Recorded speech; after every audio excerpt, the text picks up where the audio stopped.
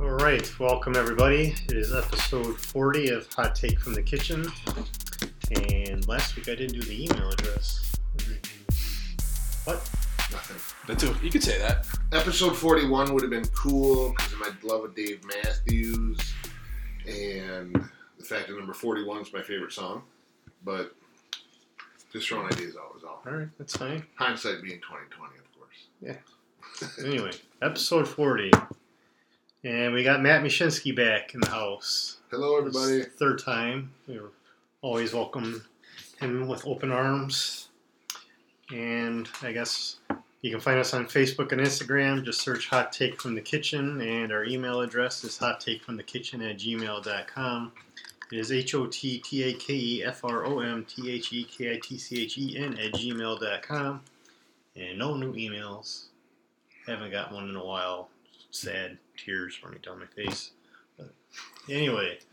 I'm going to level you guys. I had a bad day, and I'm really grouchy. Like, I'm just not in a good place through this whole thing. You want to talk about it all?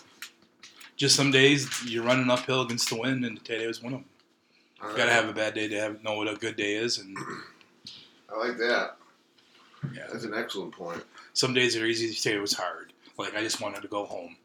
Like, or when I started my day, I never wanted to get out of bed. I just wanted to stay in bed. Everything was pointing to calling sick today. And it just kept happening. Like, everything was like, and I was just like, no, the right thing to do is go to work and be a soldier, which is a great, for today's episode. And everything kept just spitting in my face like, you big fat turd. We told you should have called in today, and this is what you get. So. It can only get better from here.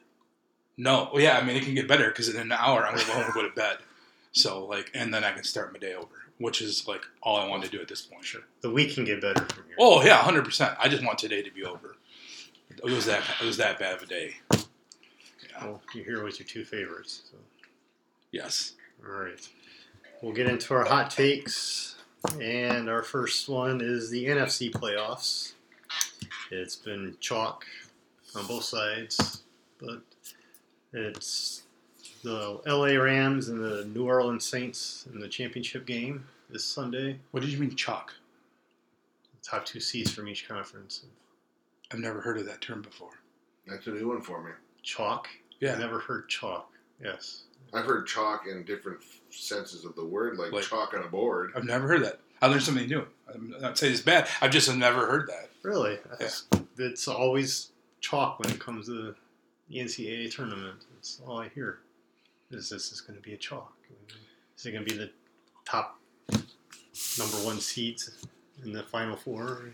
I guess there you go. Anyway, There's something new. get back into the NFC playoffs. Cowboys game was a lot closer than I thought it would be. Yeah. And the Saints played the Eagles, right? Yes. And that was about what I thought it would be. I thought the Eagles were going to give the Saints a run for their money. If anyone thought the Saints were going to blow the Eagles out, they just weren't. But, I mean, we could talk about the other side here in a minute too, but this was the NFL's dream matchup on the NFC side. Yes. Like, you have the two best teams, arguably in the NFL, playing at this, it's best case scenario for the NFL. Yeah. 100%. Well, I think you look at the Saints and the Rams as the old versus the young, because Jared Goff is going up against Drew Brees, Sean Payton's going up against Sean McVay, and I think we're just going to have to see what happens. But I mean, I guess I'll give you that. I'm going to throw it to you.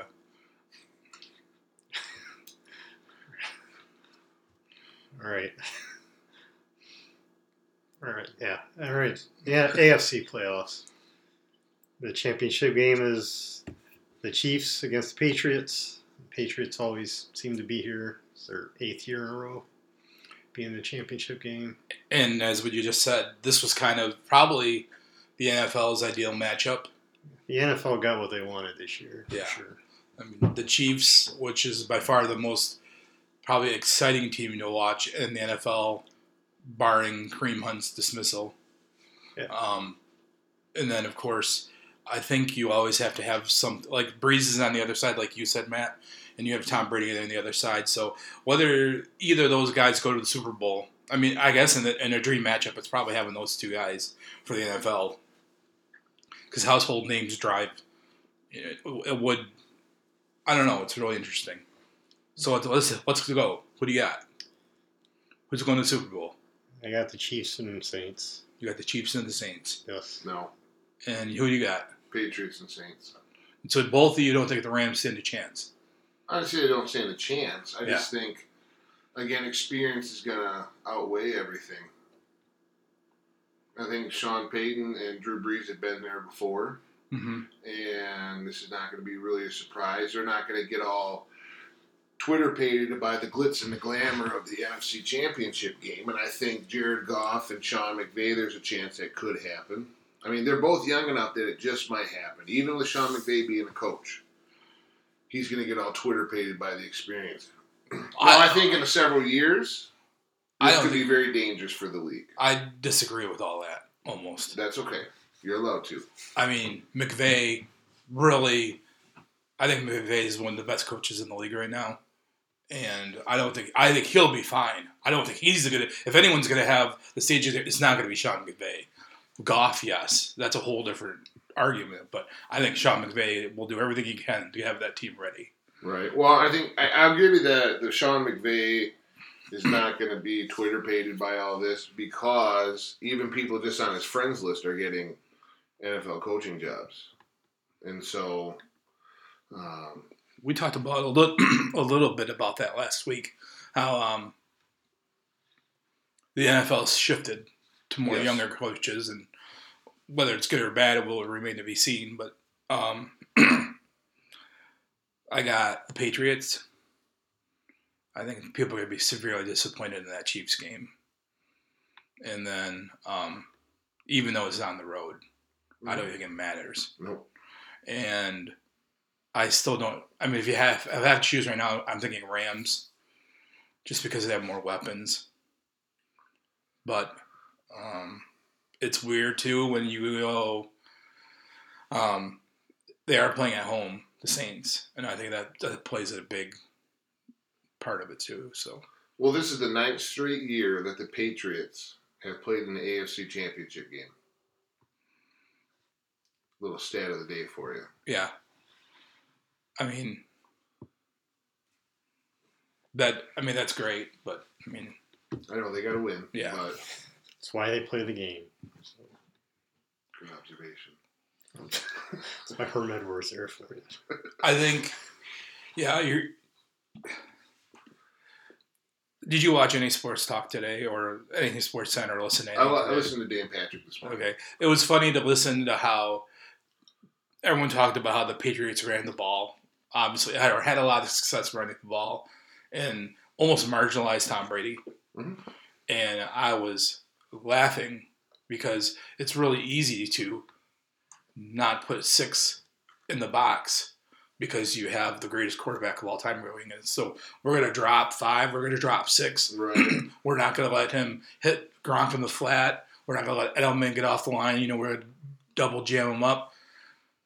Oh, and look what happens. Yeah, Sony Michel looks like a Pro Bowl running back. I'm not saying that he's not, but it's a lot easier to run when You're preaching the choir. I just feel like the Chiefs are going to stack that box. They're going to put 8, 9 up because they're going to want to stop. It's just like they're like, oh yeah, we can't let him do that.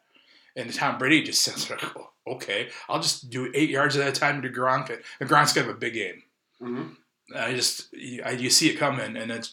Maybe I'll be wrong, but I can give you. I hope he has a big game. This is the first time I've really thought about either game, so it's purely hot take coming right off the hip. So. Attaboy. And then who you got in the final then? So you're not thinking the Patriots to go into the Super Bowl. No. So I mean you got the Saints and the Chiefs.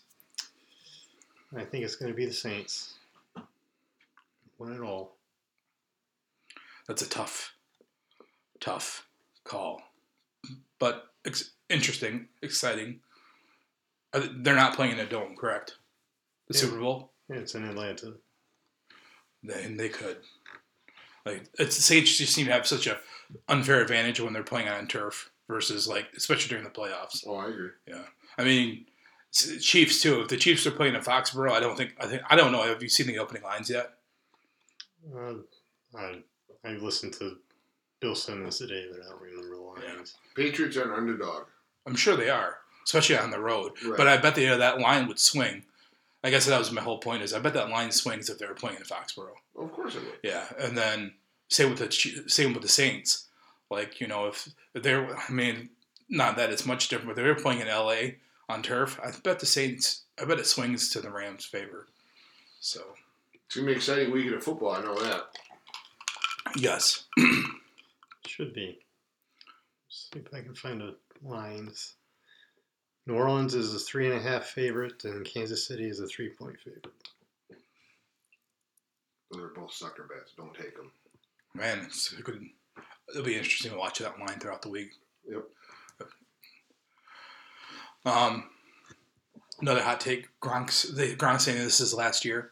Say he's retiring after this year. Good for him. Probably should. Yeah. So my question, that wasn't my hot take. My hot take is, what do you think Gronk will do next? Truthfully, yeah, make porn. It's going to be. Well, I'm not going to go quite that far, although I don't think that's out of the realm of That's what I get for possibility. making a hot take with this. I think he's going to host a MTV Real World reunion. Because I think that's something in his wheelhouse.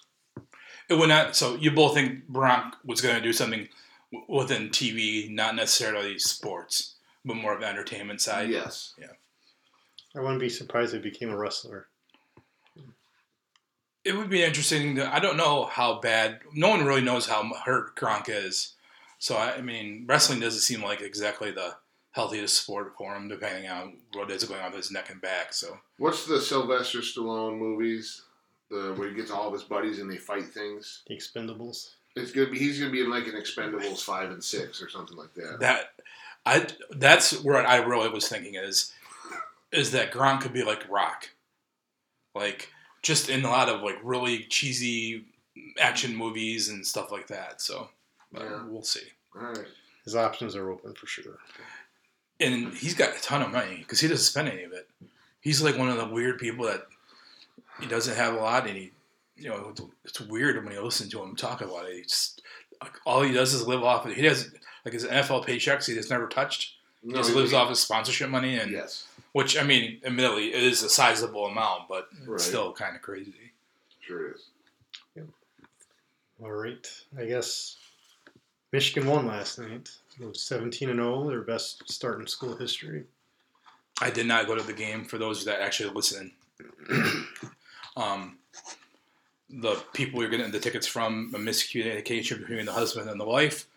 Husband said we got the tickets. Wife said I gave them away, so we've been promised tickets to another game. So whatever. I need them to lose one or two. That's what Brad talked about last week. Yeah. I don't know. I want it to happen just so they can have some of this pressure taken off of them, because I'm surprised people haven't been talking about going undefeated lately since they're one of the last two. But what you want, you're not going to get anymore, though. And what I mean by that is, I think what you want is you want them to lose so people aren't talking about them and the kind of underdog. Michigan is no longer going to be an underdog. They're I don't want them to be an underdog. I just want them to lose. Well, I understand, but you know what I mean by that. They're going to be a number one seed. They're going to be in the talk of number one seed. And now what's coming is expectation. So now if they're not a number one seed for the NCAA tournament, the words like failure get thrown around now. It's an interesting. I mean, if we take Duke out of the equation, I mean, is it a championship or bust season for Michigan? Those are the things that start getting. I know why you want them to lose. So these things that we're talking about don't happen, but I think they're coming now. I don't think there's a lot you can do about it. I would like them to lose only because I don't want them to peak at the end of January, mid-February. We want them to peak during the tournament. And one or two losses from now until then has to hit them at least a reset button of sorts just to get back on track. I don't like that, but okay. I mean, what you're worrying about could happen whether they stay undefeated or they lose. They could Right. lose and go in a spiral too. I mean, and that's what Rick's kind of point was last week to Brad is Brad wanted him to lose, but Rick's whole point was like losing isn't. I mean, you can learn some things through losing, but winning is always a good thing. Right. So. Yeah. I take my comment back. Well, no, I'm not trying to change your mind. I'm just like, it's interesting. I agree. I mean, part of me wants them to lose a game, too. I was happy when Duke lost. I mean, that's a great point, right? I was not upset when Duke lost that game to Gonzaga because, and I All you can do is learn from there. Yeah. Especially, it was a perfect game for them to lose. It was an ideal game. Like, Michigan losing on the road to Michigan State is like the best game they could lose. It's going to be against the top 5 team. It's going to be on the road. I want it to be against like Rutgers away or something like that. See, I don't. That's a bad loss. You need a good loss because at this point, I want Michigan to be a number 1 seed. I don't want them to have to fight through a tough bracket. So, Good point. Well, my guess was Indiana coming up. you called that a couple weeks ago, and that's Indiana playing them tough at home, and yeah, so We'll see. But, all right. Any other hot takes? I did. Did you guys see Caitlin Ohashi's No. floor exercise from UCLA? I saw that tonight. She had a perfect Score. score on a floor exercise. It was incredible. Seen a lot of talk about it, but I haven't watched the video yet. You totally should. All right, I will do that. And the other part was Jeff Allen. He's an offensive tackle for the Kansas City Chiefs. Got stuck in the snow on the way to the game, and a homeless man named Dave, they call him Homeless Dave right now, helped push him out. And he said, I just wanted to... I did see that. So what's your hot take? Do the gymnast first. I know she's awesome, so like give me some juice. Give me some. Well, they don't hand out perfect scores very often, and I'm really curious to see where she lines up against Olympians. And I want to know why the perfect score. Was it actually that good? Because I'm not a floor exercise expert by any stretch, nor do I look like one. So my point is why the perfect score? What makes this such a perfect... Well, it was a great routine. I think for me, my hot take is that I don't know if you read some of the stuff surrounding it, but she was the last person to beat Simone Biles. She was on the Olympic fast track, and what the training regiment did to her destroyed her completely, mentally and physically. So she kind of went into this deep, dark place, and that right there was her coming out party. Like, I've returned from this really terrible thing that happened where I went through, and it's kind of, and a lot of people were talking about the joy on her face, because Olympians, we all know that it becomes a business when you're training at that high level. And she was talking about how, training, she couldn't stay healthy because she was just pushing her body too hard. And she's healthy. There was a lot of weight issues involved with her. They didn't like the size of her, so there was a lot of negativity surrounding her. So that moment for her was a really big deal. So, well, that's exciting then. It is. As for pushing people out, you should always push somebody out. Be nice to people. Yeah, it's a good thing. You shouldn't, because I don't want to hurt your back. But this is a Yugo or something. One of those really small cars. Well, you just pick it up and move it then. But yeah. The very first snowstorm we had, like 2 weeks ago, I pushed somebody out. Allison was laughing at me. Allison even came in and helped and pushed. So just that last little got us through and pushed the person back in the driveway. We cleaned the snowband, and it was laziness on their part. They should have just shoveled the darn driveway. But I get it. Sometimes you're just like, I don't want to deal with this, and I need to go where I got to go. So, all right. I don't really have anything except hot take. You did the sports. We can talk about Michigan. Michigan State looked really good too. Michigan State is the best backcourt in college basketball right now, and as we know, guard play weighs heavily during tournament time. Right. You can see Izzo building this team for a tournament run, and it's exciting. Super exciting. I think, and in a lot of ways, Michigan State is what Brad wants Michigan to be like for the they're building kind of Michigan's all up here. It's all you're hearing about. You're not hearing a lot about state, and then term time's going to come, and they're just gonna rock and roll. They are the real deal too, and the only reason you're not hearing about them much is just because Michigan's playing so well. So It's good. Good thing and a bad thing, but Good for Spartans. I guess. yeah, I haven't watched much of their games. Just a little bit of their game against Kansas when we were at Latitudes for trivia, but other than that, I haven't really watched them. Henry tries, I turn it. I enjoy watching them because I enjoy Izzo coach teams, especially this time. There's been some Izzo coach teams in the past that don't buy in, but when they buy in, like you guys did to that matchup zone defense, it's a really neat thing to watch. Yeah. And it's going to be a problem for Michigan. Brad and I have talked about this a lot. So Simpson has to have the night he had last night against Michigan State. He cannot have he doesn't have to be 8 for 10, but he's got to at least be 45%. He can make those open shots. Yeah, it's because that matchup zone, and those guards are going to be going after those boys. So, Yep. But Michigan does on the side. No, Michigan, if the big fella can still pull out go that step that far out from the 3-point line, and you make that, it's going to be amazing. That's definitely a mismatch for Michigan. Well, you hit 3 last night. Ziski? Yeah, Teskey. Yeah. Teskey. Yeah. Yes. And Coach wants him shooting more. Oh, yeah, that's what they keep saying. Yeah, he can't shoot enough. He's like 60% in practice, so he's like, why aren't you shooting him more? So there you go. All right. I don't really have anything unless you want to talk about McJesus. I have no idea what you're talking about. There's a art museum in Israel, and I guess somebody put Ronald McDonald on the cross like he was Jesus. So now the Christians in Israel are all in an uproar over it. Yeah, I can see that. Yeah. Not many places in the world where they would. I mean, most Christians wouldn't be very happy about that. No. But Israel isn't the. If I could think of like a top 10 place, or they're in the top 10, probably top 5. I probably wouldn't want to do this. So, yeah. Well, I guess somebody felt like it was a good idea. But it was just weird because I just saw the headline and clicked on it on Bing and I didn't read the article. But it was just weird seeing Ronald McDonald on a cross. All right. I don't know if it was supposed to be the death of McDonald's or. That's why I don't understand art.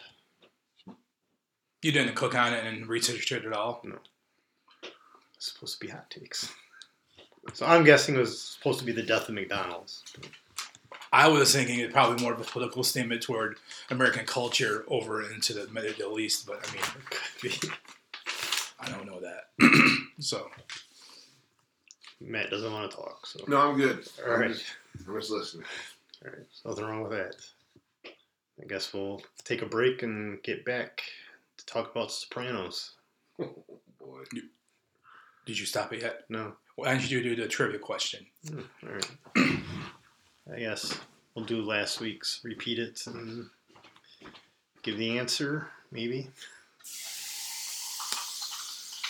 Oh, crap. What am I doing here? All right, last week's question was, what Northeast Michigan community was known as the Moonshine Center during Prohibition due to the high-quality shine they produced?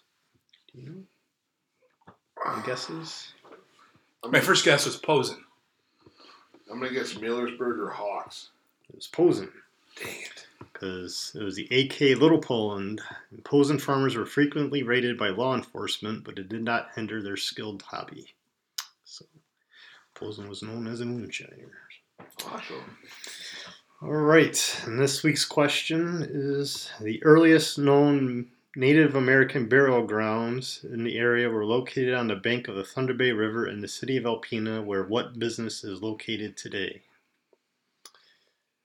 Surprised this place hasn't burned down or something. So, while the episode is available on Anchor for our normal listeners, I'm going to post last week's episode tonight, and then like Wednesday or Thursday I'll post this episode. So there's going to be a gap in between there, but then we'll be back on track. So if you're like, well, what the heck, you might have to do a little research this week, or a little clicking around to figure out if all of a sudden I'm guessing that your episode's probably going to usurp Rick's just because so, but whatever. All right. All right.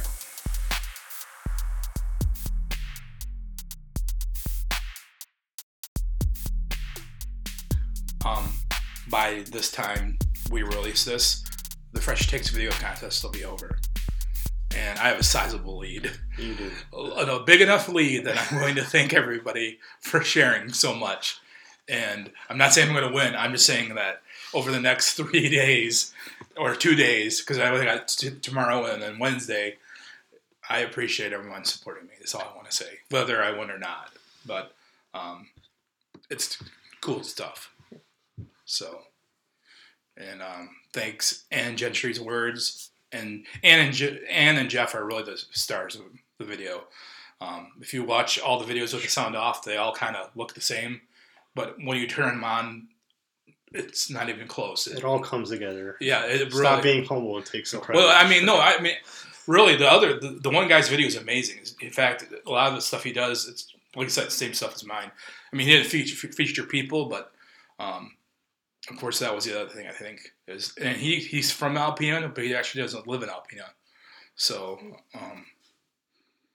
but I mean, his family's from here, and he does a lot of cool stuff. So, he's a videographer down in the GR area. Oh, that's awesome. So, yeah, just wanted to say that. So, why don't you tell everyone what today's episode is? Today we are going to break down The Sopranos. It was 20th anniversary of the premiere last Thursday. So we're all big Sopranos fans, so we thought we'd bring in Matt and break it down. Just enjoy ourselves. To me, it's the greatest TV show of all time. I know you don't feel that way, but... well, it's a close second. Yeah, I mean, but I understand. What you feel is the number one. Most people, when they say it's not Sopranos, says that. So, I mean... What is your number one? The Wire. Oh, that's pretty good. Yeah. But not Sopranos. A lot of people like The Wire. I mean, Mm-hmm. just as much as The Sopranos. So like, yeah, but does The Wire have the cultural movement? I mean, it sewed itself. Sopranos, it felt like sewed itself in the fabric of society for such a long time. I mean, we're still talking about it 20 years later. Just because it wasn't as popular commercially doesn't mean it's not as good, though. I'm not saying it's not good. Yeah. I mean, you're right, but I think there was a lot of things with that, and I'll just call it what it is. There's a certain amount of cultural bias. Oh, that was a really good way of saying that with The Wire. So Right. yeah, it doesn't appeal to everyone. I mean, you got to get through the first 2 seasons, really, before it really took off. Because I have a book, so spoken history of it. And it's an amazing book. I really enjoyed it. So you said it takes 2 seasons to really like The Wire? I love The Wire from the first episode, but the first 2 seasons, they're kind of slow and they don't really hit their stride until the 3rd season.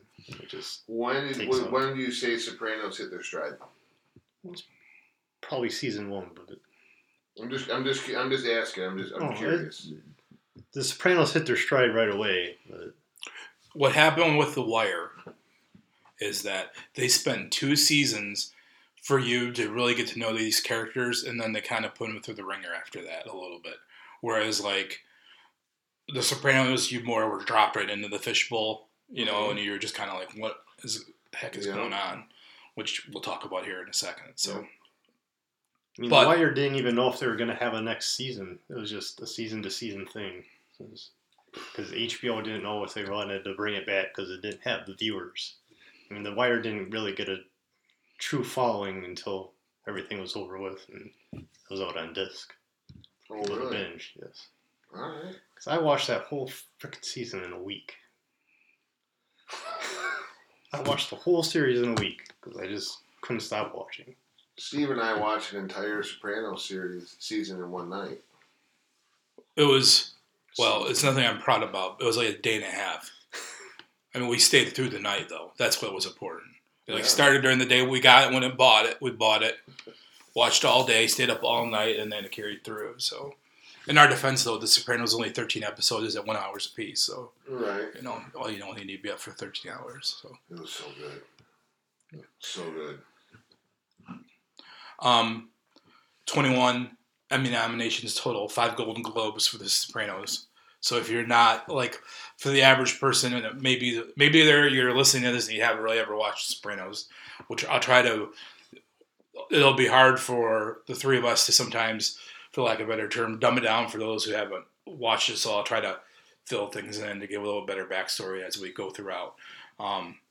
The main actor of it's about Tony Soprano, who is a gangster slash It's a mobster, father of family man, and it's just kind of about him and his daily life of trying to deal with this whole mess that he has been placed upon him. James Gandolfini, who is Tony Soprano, won 2 Oscars, I believe, 2 Emmys for his role of Tony Soprano, and Screen Actors Guild, and Golden Globe, as did his wife, who is Edie Falco. And then multiple characters also won supporting actors Emmys. And then Sopranos in 2004 won the Emmy for Best Outstanding TV Series. Yes. Which was the first time a cable network TV series ever won an Emmy. And then again, they did it in 2007. So the special thing about the 2007 award was the first time since 1977 somebody has won an Emmy where the show wasn't on TV anymore. So by then the show was all over, it was all wrapped up, and they still won it despite everything. So that's kind of like some of the background noise, if you want to, the fluff. I thought we would kind of talk about. I thought we'd do this. One of my favorite episodes. I know we're going to do our top 5 characters, right? So I thought we kind of loosely talk about our favorite episode. And I thought I would go with first because it would help. One of my favorite episodes is the first episode. So I think it's one of the best first episodes in TV because just like House of Cards, you're getting dropped into something and all of a sudden you have to kind of figure out your way of what's going on. And all the way from like the music chosen, Tony's chasing the guy in his Tahoe, and he's listening. I think it's The Wanderer or something like that, and he's trying to, the whole thing. You realize it's just kind of nuts. So it's insane. I don't want to say Pine Barrens because I think Pine Barrens is so many people's favorites. So I try to think outside the box. I really like the I Dream of Jeannie Cusimano episode. Mm-hmm. After the 2 guys tried to take out Tony, one shot the other one on accident, and Tony was able to fend off the guy. And then all hell breaks loose. So I read a fun fact in season 1 when that assassination plot takes place. Tony was supposed to come back and kill his mom. And she, at that time, was diagnosed with cancer. The actress who played his mother. Nancy Marchand. Which we know what happened later on. But, so David Chase went up to her and said, what can I do? And she said, honestly, keep me working. So instead of killing her off, he kept her alive all the way until she couldn't perform anymore. So one of the most controversial moments in Sopranos history is the fact that they CGI'd her in season 3. Really bad CGI. I think that's why everyone had such a problem with it. So, got to do what you got to do sometimes. Yeah, I mean, it was only for the one episode, one scene or something. Yeah, it was just the living room when he came in, whatever. So, and her family signed off on that, though. Yes, David Chase went to them and said, "Can we do this? Here's our idea." Yeah. Any other thoughts? Episodes, things. Pine Barrens is like probably my favorite episode. Really, I mean, I was doing a little throughout the day. Pine Barrens, college, which college is right up there for a lot of people. Well, Bill Simmons sort of ruined college for me last week because they were talking about it because he had a guy on that wrote the book, The Soprano Sessions, that I just bought, and he didn't like the scenes with Carmela and the priest, and he's like, if you take out all the college visit, is probably a third of the show, the episode. The rest was just Carmela and the priest talking, and it just bore him. It was like, oh, God, thanks a lot, Bill Simmons. But I actually think that was brilliant, though, because it was that boring. What's going on with Tony at that time is super intense, right? So, I mean, he's finding somebody that, narked his other family out. And, meanwhile, he's trying to do college with his daughter while still handle this side business all of a sudden. It does have a lot of time because he doesn't know when he's going to see him next, all this other stuff. And then you go, it's a contrast. Then here's Carmelo with the priest. They're drinking wine. It's just kind of slow. You're right, a lot of talking, very boring. Oh. And then it's a great contrast, though. His point was the priest was just, he didn't like the priest. Well, I mean, yeah, you can understand that. I don't like the priest either, but that was an integral part because then it just showed the vulnerability of Carmela in later episodes when Jackie April's wife, Rosalie April, is handing him Jackie's watch, and Carmela sees that, and she was going to bring him ziti or whatever, and dumps his thing in the garbage and walks off. And it shows the jealousy and the vulnerability that she had going on. Yeah. Such a toxic marriage. But when they whack Big Pussy. That's what one of Funhouse is in top 5 also. Food poisoning. If he doesn't get food poisoning, I don't know if that happens. I don't know if he's able to put it together in that fashion without the food poisoning. I think he figures it out. But I love the whole, the talking fish, the whole third world thing, which they keep doing with Archer right now. I don't know if you watch Archer, but they're like absolutely crazy with that right now. And then Made in America, which is the last episode. And then my final other episode I really liked a lot was long-term parking. Yes, which Adriana getting which is like a tie. I had I had Funhouse and long-term parking tied, which and it's not just Adriana being removed from the family, but it's kind of also Christopher's downward spiral, like the beginning of him just. You mean after even sitting on the dog and killing the dog and being hooked on heroin and screwing up the Italy trip? And after that downward spiral? Besides all that, you still have to understand that Tony loves Christopher. Right. And we could talk about that. I think Tony sees a lot of himself in Christopher. And maybe not so much himself, but what he wanted someone to be for him that he didn't get with his dad. Also, I think he looks at it that my son is clearly not going to be built for this. Yes. And that's why he loves Christopher so much, because Christopher's the son that he never got. Yeah. The AJ dynamic, which is Tony's son, is interesting. But I think it plays today because of the sense of entitlement, I think AJ would apply now. I don't think AJ was entitled. AJ wasn't a murderer. AJ wasn't a gangster, and you can't be mad at him for that. AJ had trouble keeping a job. Well, AJ had trouble keeping normal friends. Yeah, some of that is true. I do agree, but some of that stuff's normal. A lot of people have trouble keeping friends. It had nothing to be if you're entitled or not. I don't know. I think it fits the mold. My personal take is that it fits the mold of entitlement, but I get it. I mean, I can see why you say that. I mean, I just think that those of you who haven't necessarily watched Sopranos, so Tony has a son, and at the time he starts, he's probably like 8 or 9 when the season starts, and then he moves to, he's probably more like 10 or 12. Because he ends up being a post-graduation when the series ends. Right. He's no longer in high school, so he goes through a lot. He's ignorant to the fact that what his dad is. Yeah.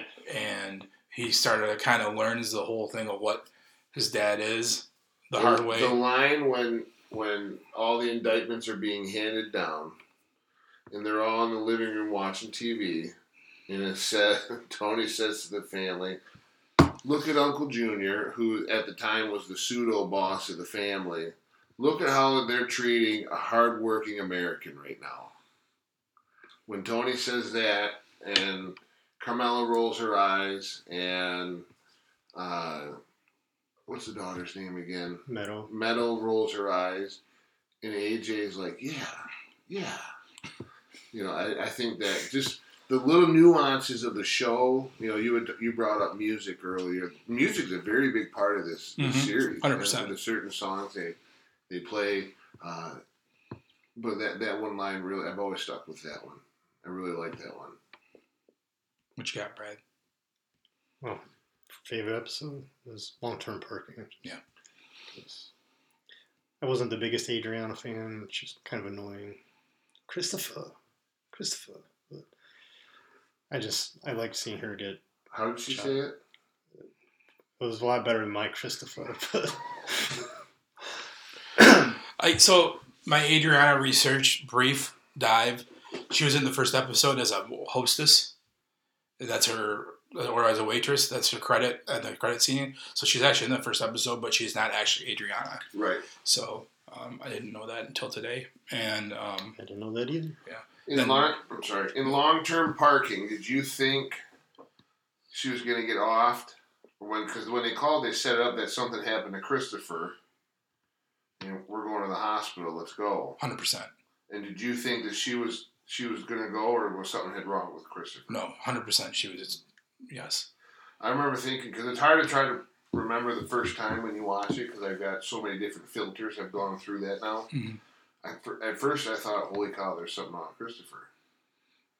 And then as soon as they didn't take that off ramp, and she says the hospital's just up the road, that's when I knew.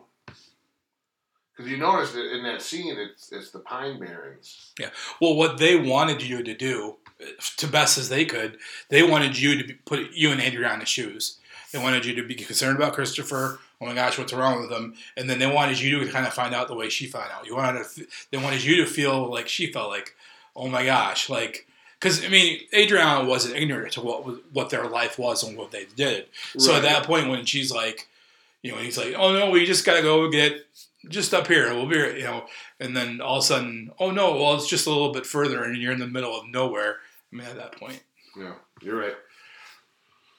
Yeah. So, just be aware when somebody asks you to go somewhere with them. Yeah. Make sure you go there.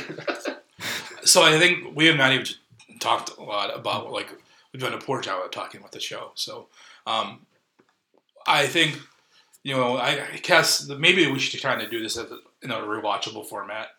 So one of the things I think aged well for The Sopranos has been Tony's self-help. So, like, I think that's probably the biggest thing we have got to talk about is that, so Tony, who is the head of this family, sees a shrink. And, of course, at that time, especially in his day and age, seeing any type of mental weakness terrified him that it would ever get out. For a while, at least. And I think overall, that's probably been one of the things that's aged best of the show, is because mental health now has become even more prevalent in our society. Oh, absolutely. I think Lorraine Bracco plays Dr. Jennifer Melfi. Mm-hmm.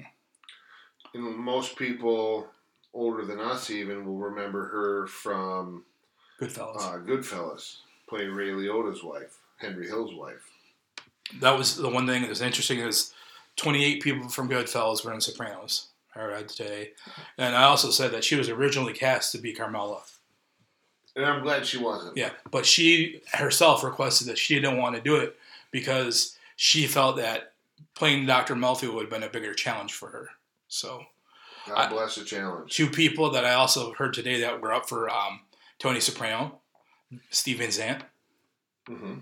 That was who David Chase wanted to be Tony Soprano, believe it or not. But no one wanted a guy that's never acted before to thrust him in such a prominent role. And then the studio wanted Ray Liotta.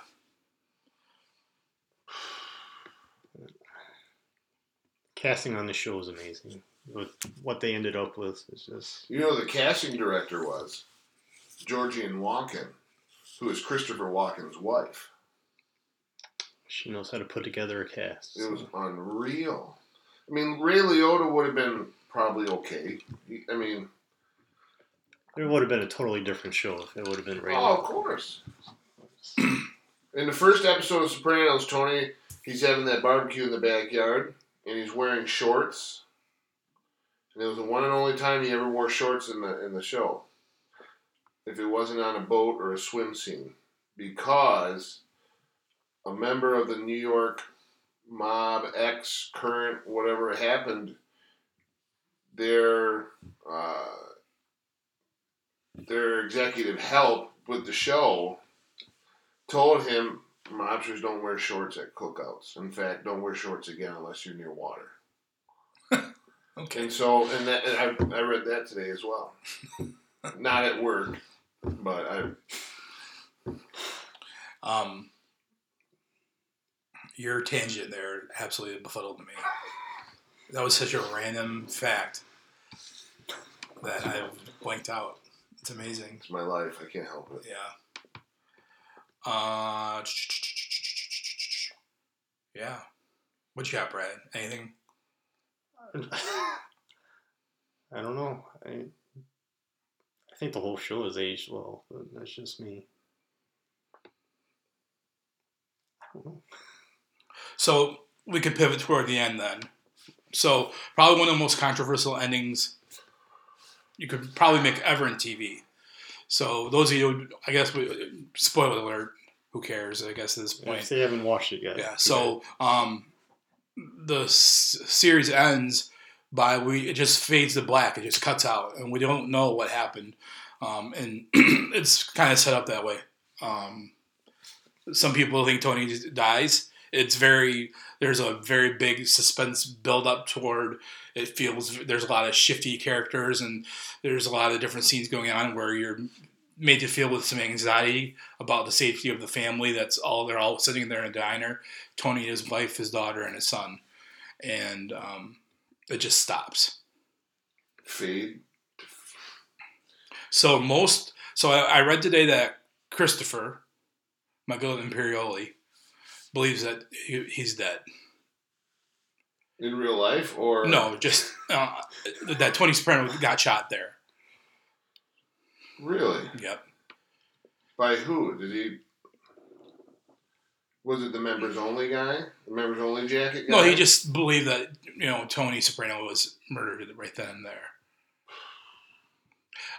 So I thought two things today. The first thing I thought is that I found a lot of material about this prequel that's supposed to come out, which I thought was interesting. I forgot, the Saints of Newark or something like that. Yep.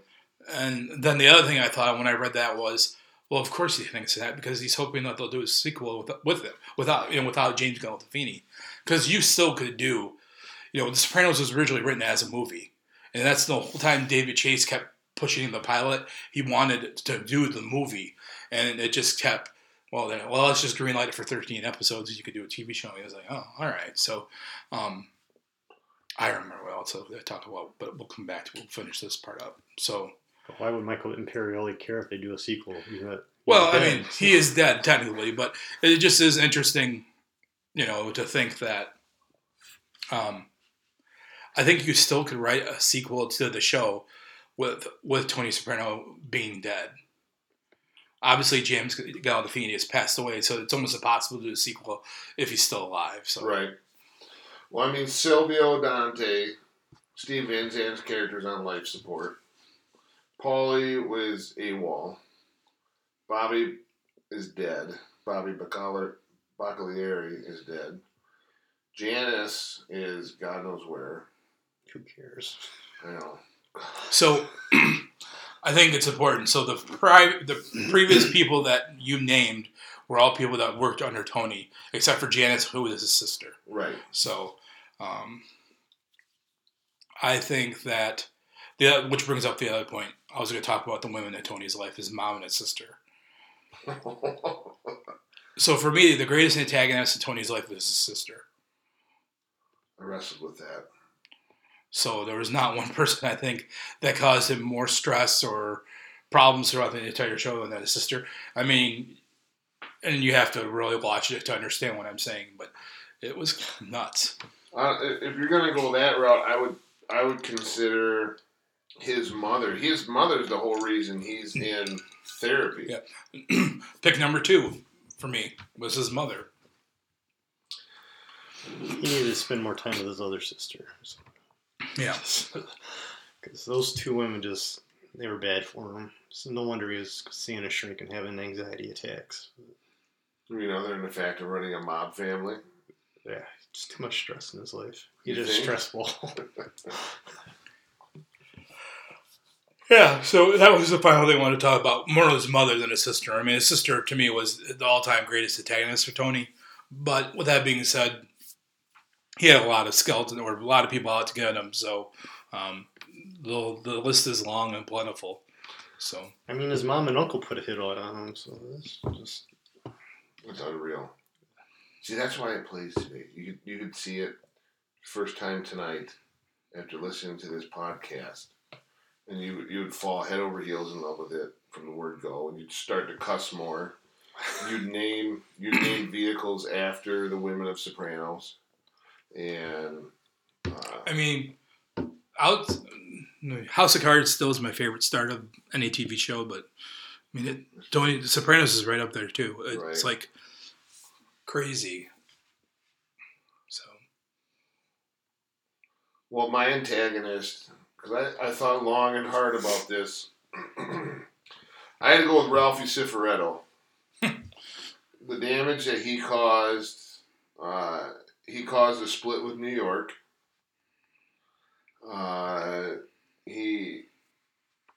He took away the Newark Building Project and gave it to New York. He beat up the stripper. He burnt the barn down with Tony's beloved horse. And Tony ended up killing him with his bare hands. anything else you want to talk or add, Brad? Your favorite antagonist? I don't know if he was my favorite, but Phil Leotardo. I hated Phil.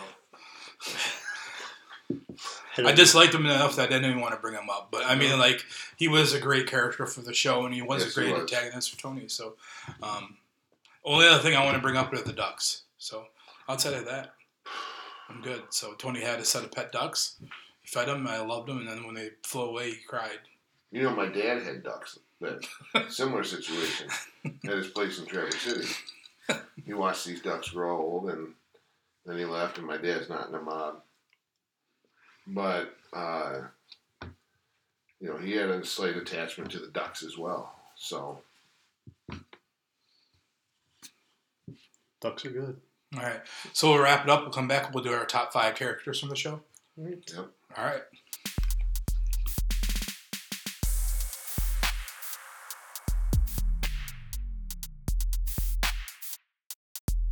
Started off, and my number 5 is Silvio. I've always loved Silvio. He was my favorite character. Who's your favorite character, but he's number 5? It's the top 5. I thought we were going with greatest. Well, I mean, I guess greatest I'm just going to do top 5 favorite characters. So, yeah. But it's okay. Well, fine. I can do that. Okay.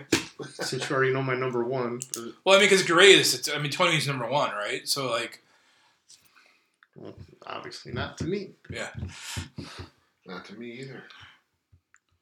It's probably hard to have the show without. All right. Well, my number 5 favorite character is Hesh. That's my number 5. Mine too. Look at Dang that. it. All right. Hesh was somebody who really didn't fit in, but he fit in.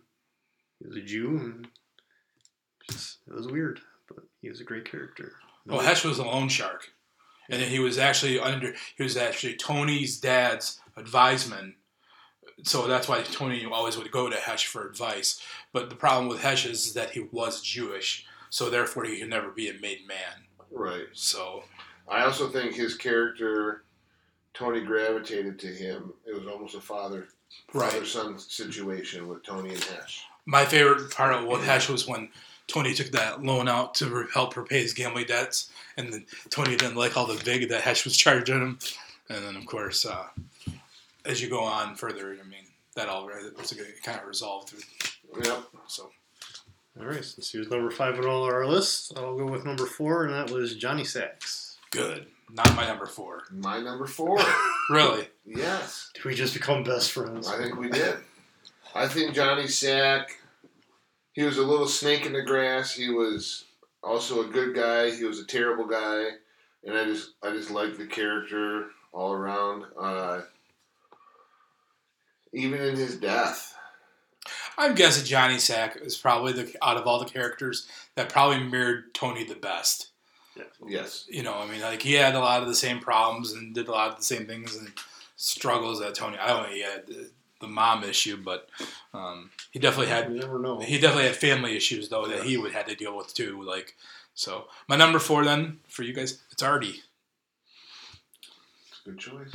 So Artie I thought was a great character because you're in this world of like you end up getting absorbed sometime with this mobster world, and Artie was kind of like not in the mob for the most part. So like he was the counterbalance of reality, like the touch point of reality to this TV show.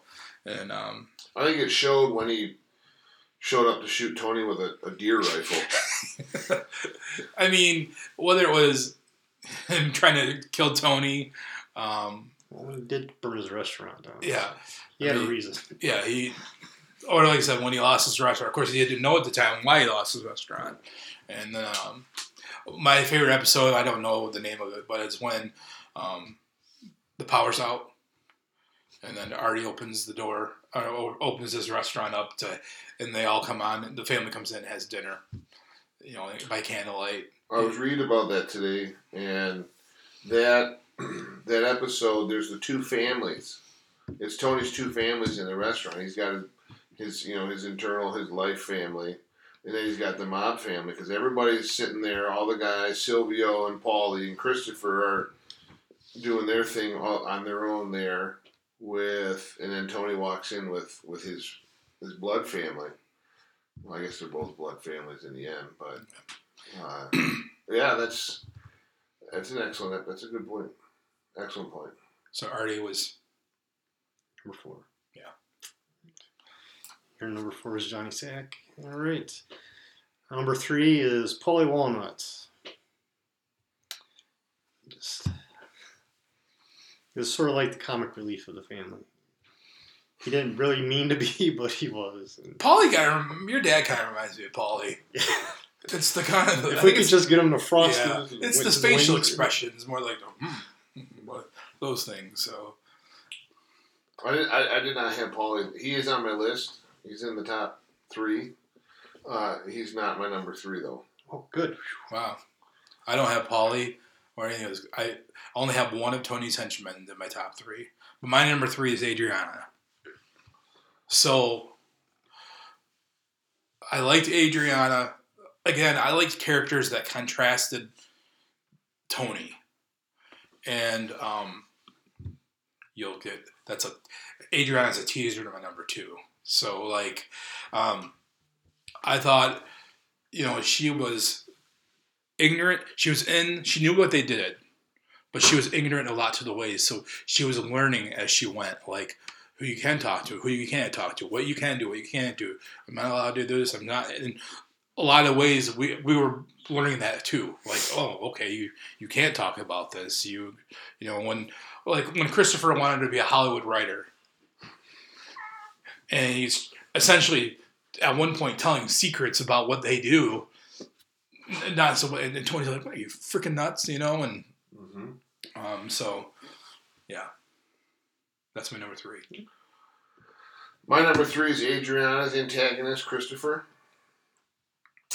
For many, many, many reasons, he's my favorite, or my number 3, I should say.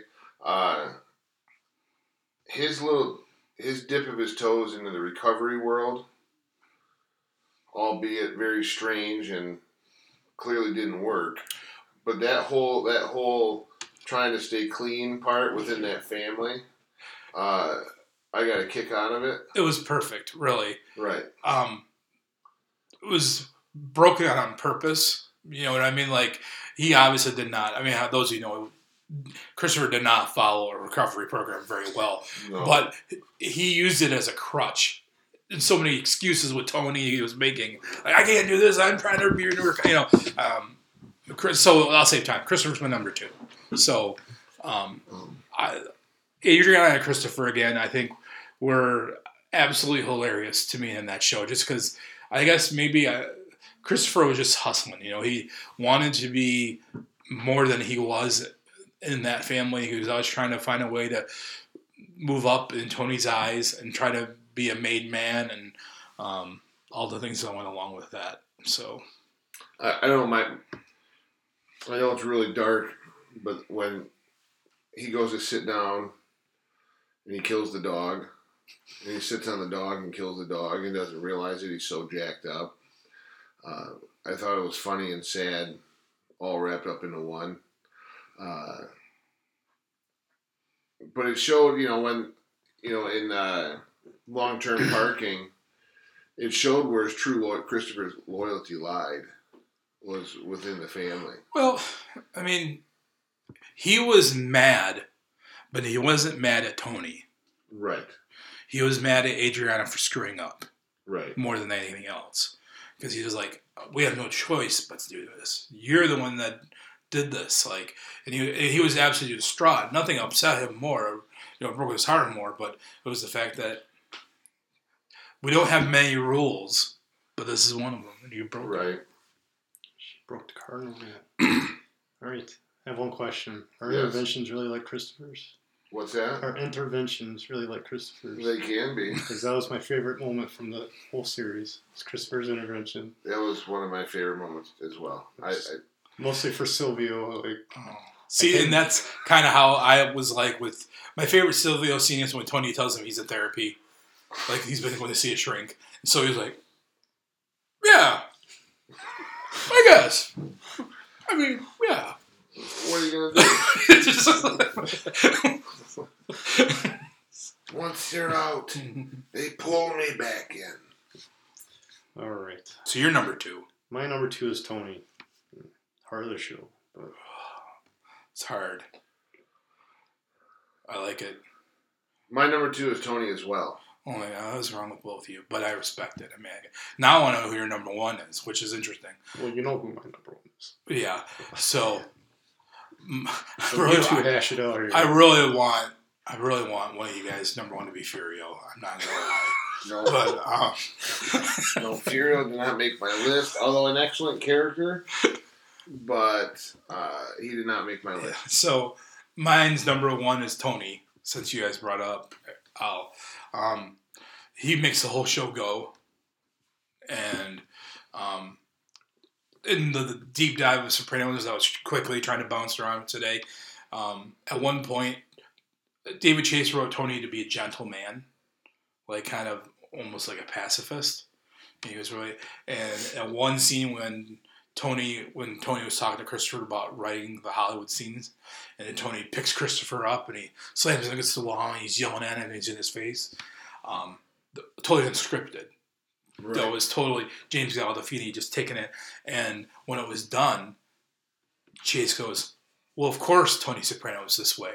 Of course he's a man that has to be big and just this big bear, and but at the same time take his daughter on her college trip visits and all the other different things. And Cheers, son, I'm playing football for 3 games.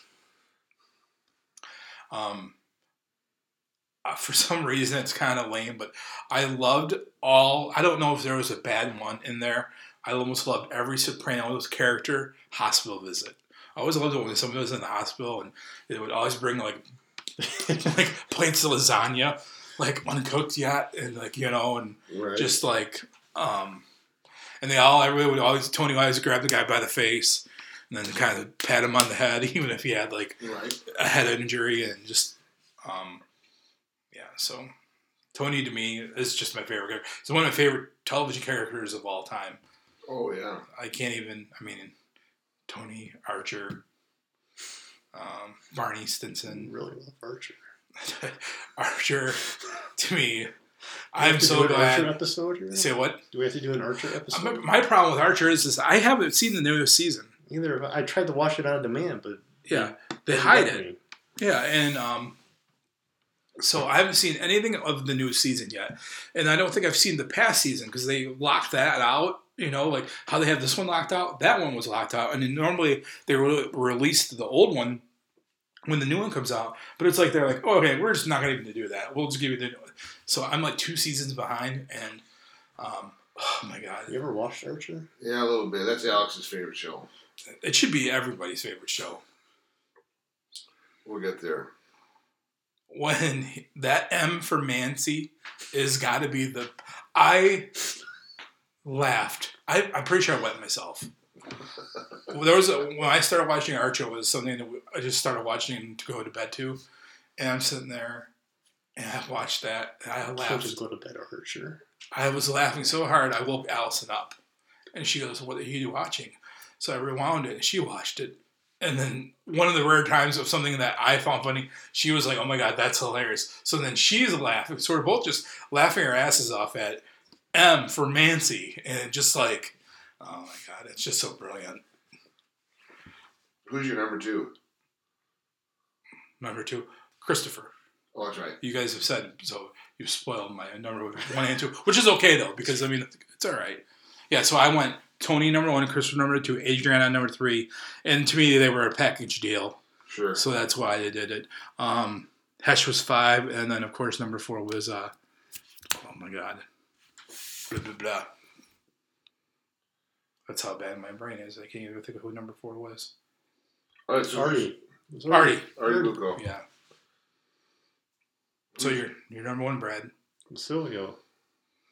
That's hilarious. I just love Silvio, but my favorite moment with Silvio was at the intervention. He's talking to Christopher. He's like, "Christopher, I came into the Bada Bing, a strip club. I saw your head in the toilet. Your hair was touching the water. Gross." That was all he said. He would say the most random lines. Yeah. And and they were always just like perfect. So And a little known, probably not little known, but he's a guitarist for Bruce Springsteen's E Street Band. yeah, like crazy. In real life, yes. So, It's amazing. it is. He's a talented guy. You really have Paulie as your number 1 favorite. My character. number 1 is Paulie Gualtieri. Well, that's amazing because I was with Matt's son Saturday. Matt's son was wearing a tracksuit or a track jacket, and I was like, "Oh hey, Owen, how you doing?" And he's like, "Pretty good." I go, "You know what your jacket reminds me of?" He goes, "What?" I go, "It reminds me of Matt's friend Paulie." He goes, "Really? Who's Paulie?" I go, "Well, when you see your dad tonight, say Steve says my jacket is I have a jacket like Paulie," and then what I really wanted you to do then is call me up, Matt, and said, "Why do you think my kid has a jacket like Paulie Stosic?" So, but obviously then I wanted to explain to you that I was talking about I Paulie love Stosic. Paul Stosic. So, and that's not Paulie Stosic is in our lives enough that, I mean, that's why. He's a living legend. Yes. So, 100%. I like Paulie. There's nothing I can do about it. I thought about Tony as 1, but truth be told, I gravitated more towards Paulie as a character. His dumb luck loyalty to Tony is what really drew me in.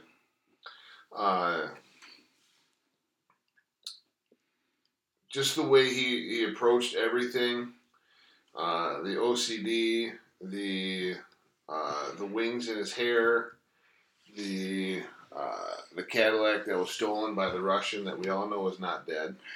That Pine Barrens episode, I mean, Paulie and Christopher made that Pine Barrens episode. Of course he did. Yeah. 100%. He's an interior decorator or something. I just Paulie was one of the great characters in TV history, like you were saying about Artie Bucco. Or yeah. I just think that he was a calming force. Even I think it was almost like a yin and a yang for Tony. Yeah. Because he would drive him absolutely insane. But when Tony really needed something, he leaned on Paulie. And I thought that was another really good thing. It was between Silvio and Paulie both. Tony knew he had really two loyal people. I mean, Yeah. he might even, and for rightful reasons, he'd even trust Christopher at times. No. He could have trusted his family. I mean, his sister and his You mom, can't trust an addict. and Uncle Junior. You know, so it's just, yeah. So that's kind of our Sopranos episode. I thought with the anniversary, it was a perfect time to talk about it because honestly, maybe you people, we don't talk about it much in the pod. So really, we've had 39 episodes, and we've mentioned Sopranos like twice on here. But for those of you, obviously, you can tell Sopranos is a really big part of our lives. You have cookbooks with the Sopranos. I mean, like, yeah. So like, if you didn't know this about us, now you do. I mean, we're huge Sopranos fans. My mom, the last episode I watched at my mom's house, my mom and dad's house, and she made an Italian dinner, and it was to die for. And then we all thought the TV broke for 10 seconds. Everybody did, because we watched it at your apartment. Me, Steve, Allison, and Tom Gujan. Unreal. Yeah. Unreal. Fade to Black. I still... Creatively, it's genius. If your intention was to create something that people were going to be still talking about decade after it's over with, then job well done. To bring it up for me is like nails on a chalkboard. Also, I can't look at Don't Stop Believing, or I can't hear it without thinking of Fade to Black. 100%. And that's why I love the song.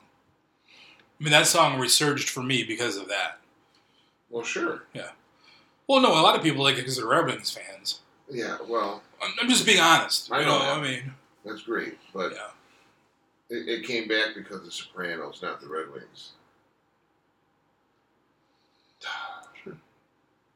So, Supposedly, this book, David Chase gives an explanation of why he did it, not what happened, but gives you clarity of why he did what he did. Is that a good book? Did Bill like it? Did he read it? And I don't think they. I guess you could read it and let me know whether it's worth my time. I told you I was going to pass it around. Yeah. dibs. It's on the pod now. I get second. That's fine. I don't know if I want to. Only way I read something like that is if it's good. Also, breakdown of every episode. Sometimes, though, the problem with something like that, it may even be all right and like factual, but sometimes you don't want to know things because it ruins them. Like sometimes you're like, "Oh man, I didn't know that." And What don't you want to know that's unanswered from Sopranos? I really don't want to know if he's dead or not, It won't tell you. and I know that one would tell me that. I like the idea that they could write a sequel. I keep hoping for a movie. And in my mind, Tony's dead. Even though I don't want him to be. He's dead. Meadow takes over the family. No, see, Who's going to take over? AJ's not going to do it. We both know that. AJ cannot do it. well, why does it have to be Tony's blood family? Somebody within there. Why couldn't Paulie take it over? Furio's coming back from Italy. Furio could come back from Italy. I don't know. Off the top of my head, because the show's called Sopranos. They can still call it Sopranos. Damn it. Well, we can talk. We can change it to walnuts. I mean, I don't care. I mean, and that's the beauty of the whole thing is like, of course, now it's almost so long now that Wally looks way old. Like, you know what I mean? Like, Yeah, he's old. I saw at my lunch today when I was doing a little research. He does look very old. I listened to the rewatchable of The Godfather when I was driving home, and first of all, what a great pod! Yeah, well, yeah. Unbelievable. Which pod? Your rewatchables. So Bill Simmons. It's Oh, Bill okay. Simmons' movie thing, and what they do is they take an episode and then they just kind of do what we did here, but in a lot better. quality I format. wouldn't say that. I think it's been great. Oh, you can tell. Well, first of all, they have a format of way they dissect them, so which helps, which would have helped this. But everyone they spend weeks doing homework. You can tell they bring it. But I really liked a couple different things through that Godfather pod. I mean, it was just really well done. Side note, who is your favorite secondary character of Sopranos? Well, I mean, it's either Hesh or Artie. I mean, I just kind of talked about them both in my top 5. So. I think Julianne Margulies' character. You know, the realtor. I did think about as a favorite character, the Gloria. She'd be good. Yeah. Or like, I mean, the one-legged Russian. I was just thinking about her. Yep, she's a good one. So like, I'm gonna be honest. I know that people right now absolutely annoyed by us, but there's more to that for us. So, yeah. Steve Buscemi didn't get brought up tonight, No. and his character was excellent. Yep. 100% agree.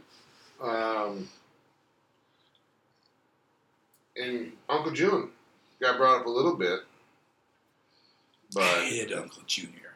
I never liked Uncle Junior. I don't like him now, and I didn't like him then. I don't want to talk about. I purposely didn't bring up Uncle Junior.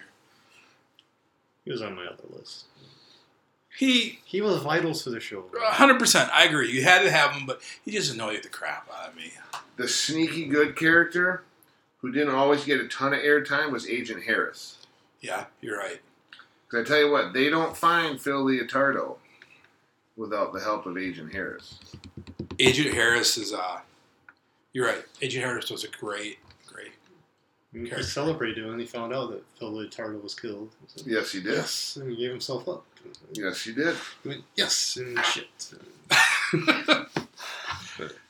Yeah, so much. Alrighty, so if you haven't watched The Sopranos, I suggest you do. And if I were you, what I would do is I would get HBO Now in February. And then what I would do is I'd spend February watching The Sopranos. That way, and get through it, maybe watch a movie or two. And that way, when Game of Thrones comes on, you're all set to go for HBO app. It's also, And the Brad. whole series right now is on Amazon Prime. Oh, okay. The Sopranos series. Yeah, usually the HBO shows are on Amazon Prime too. But some of them. Game of Thrones is not. No. I mean, it's a select few, but yeah, there's still high quality The shows. Wire's on there. Boardwalk Empire is on there too. It's a good one. Excellent. Thanks for having me on, guys. No problem. We'll come back and wrap it up. Thanks for coming.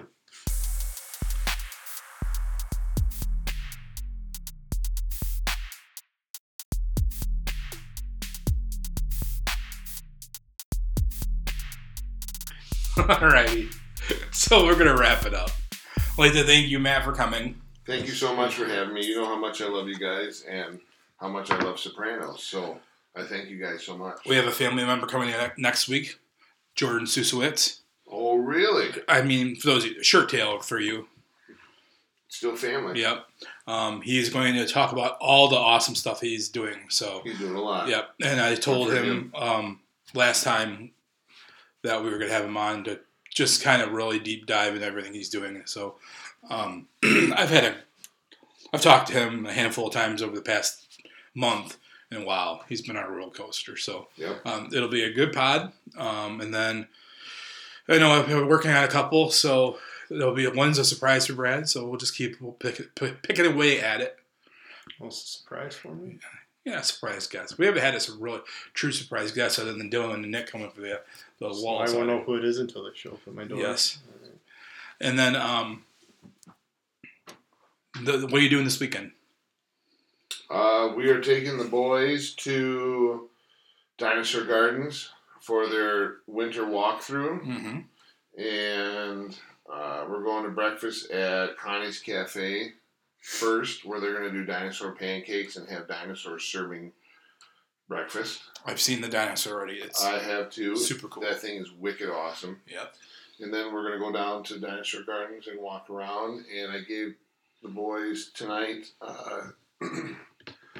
clues as to where they're going. And I told them that we're going to CC's first, and then we're going to DG's. And they both looked at me and said, Gigi's house? And I said, no, DG. And then Henry must have said Detroit Zoo 10 times, so we have to work on the alphabet. But they have no idea. I'm sure Owen is going to have a moment where he realizes what it is. But right now they have no clue. So you're going to blindfold them so when you go buy DGs to get to CC's? Yes. Very good. Yeah, or we're going to say, look at the deer in the field as we whiz by. Hopefully that holds their attention long enough. What are you doing this weekend? I don't have much planned. It's going to be another lazy weekend. Maybe finish watching Mr. Robot, the 3rd season, and then maybe start binging The Sopranos. How about you say, I'm going to find me a lady? Or a nice woman. Or a nice woman. Or anyways. somebody. So, I got to do something this weekend. You want to come with us to Dinosaur Gardens? Probably not. I appreciate the offer, though. So, I know Justin's going, Griffin's going. Like, I hope there's people going to that. So that's awesome. Just come with us then. So, but yeah, so high chance I'll be going out of town. I don't know. So, I'll be honest. There's a chance Charlie Yerkes might be coming to town this weekend. So if that happens. No way. Yeah. Oh my. That is loosely in the plan still. So I'm kind of, if Charlie doesn't come to town, I'm leaving town. I was supposed to go out of town, but then Charlie was like, hey, I'm thinking about coming up. So then I was like, oh, well, everything stops. If you're coming up, then I'll change my plans. So. When was the last time you was here? Yerkes? You and I were roommates. Oh dear. I'm pretty sure that's right. Yep. So, all right. All right. So thank you for coming by. We will talk to you guys next week. Peace. Yep.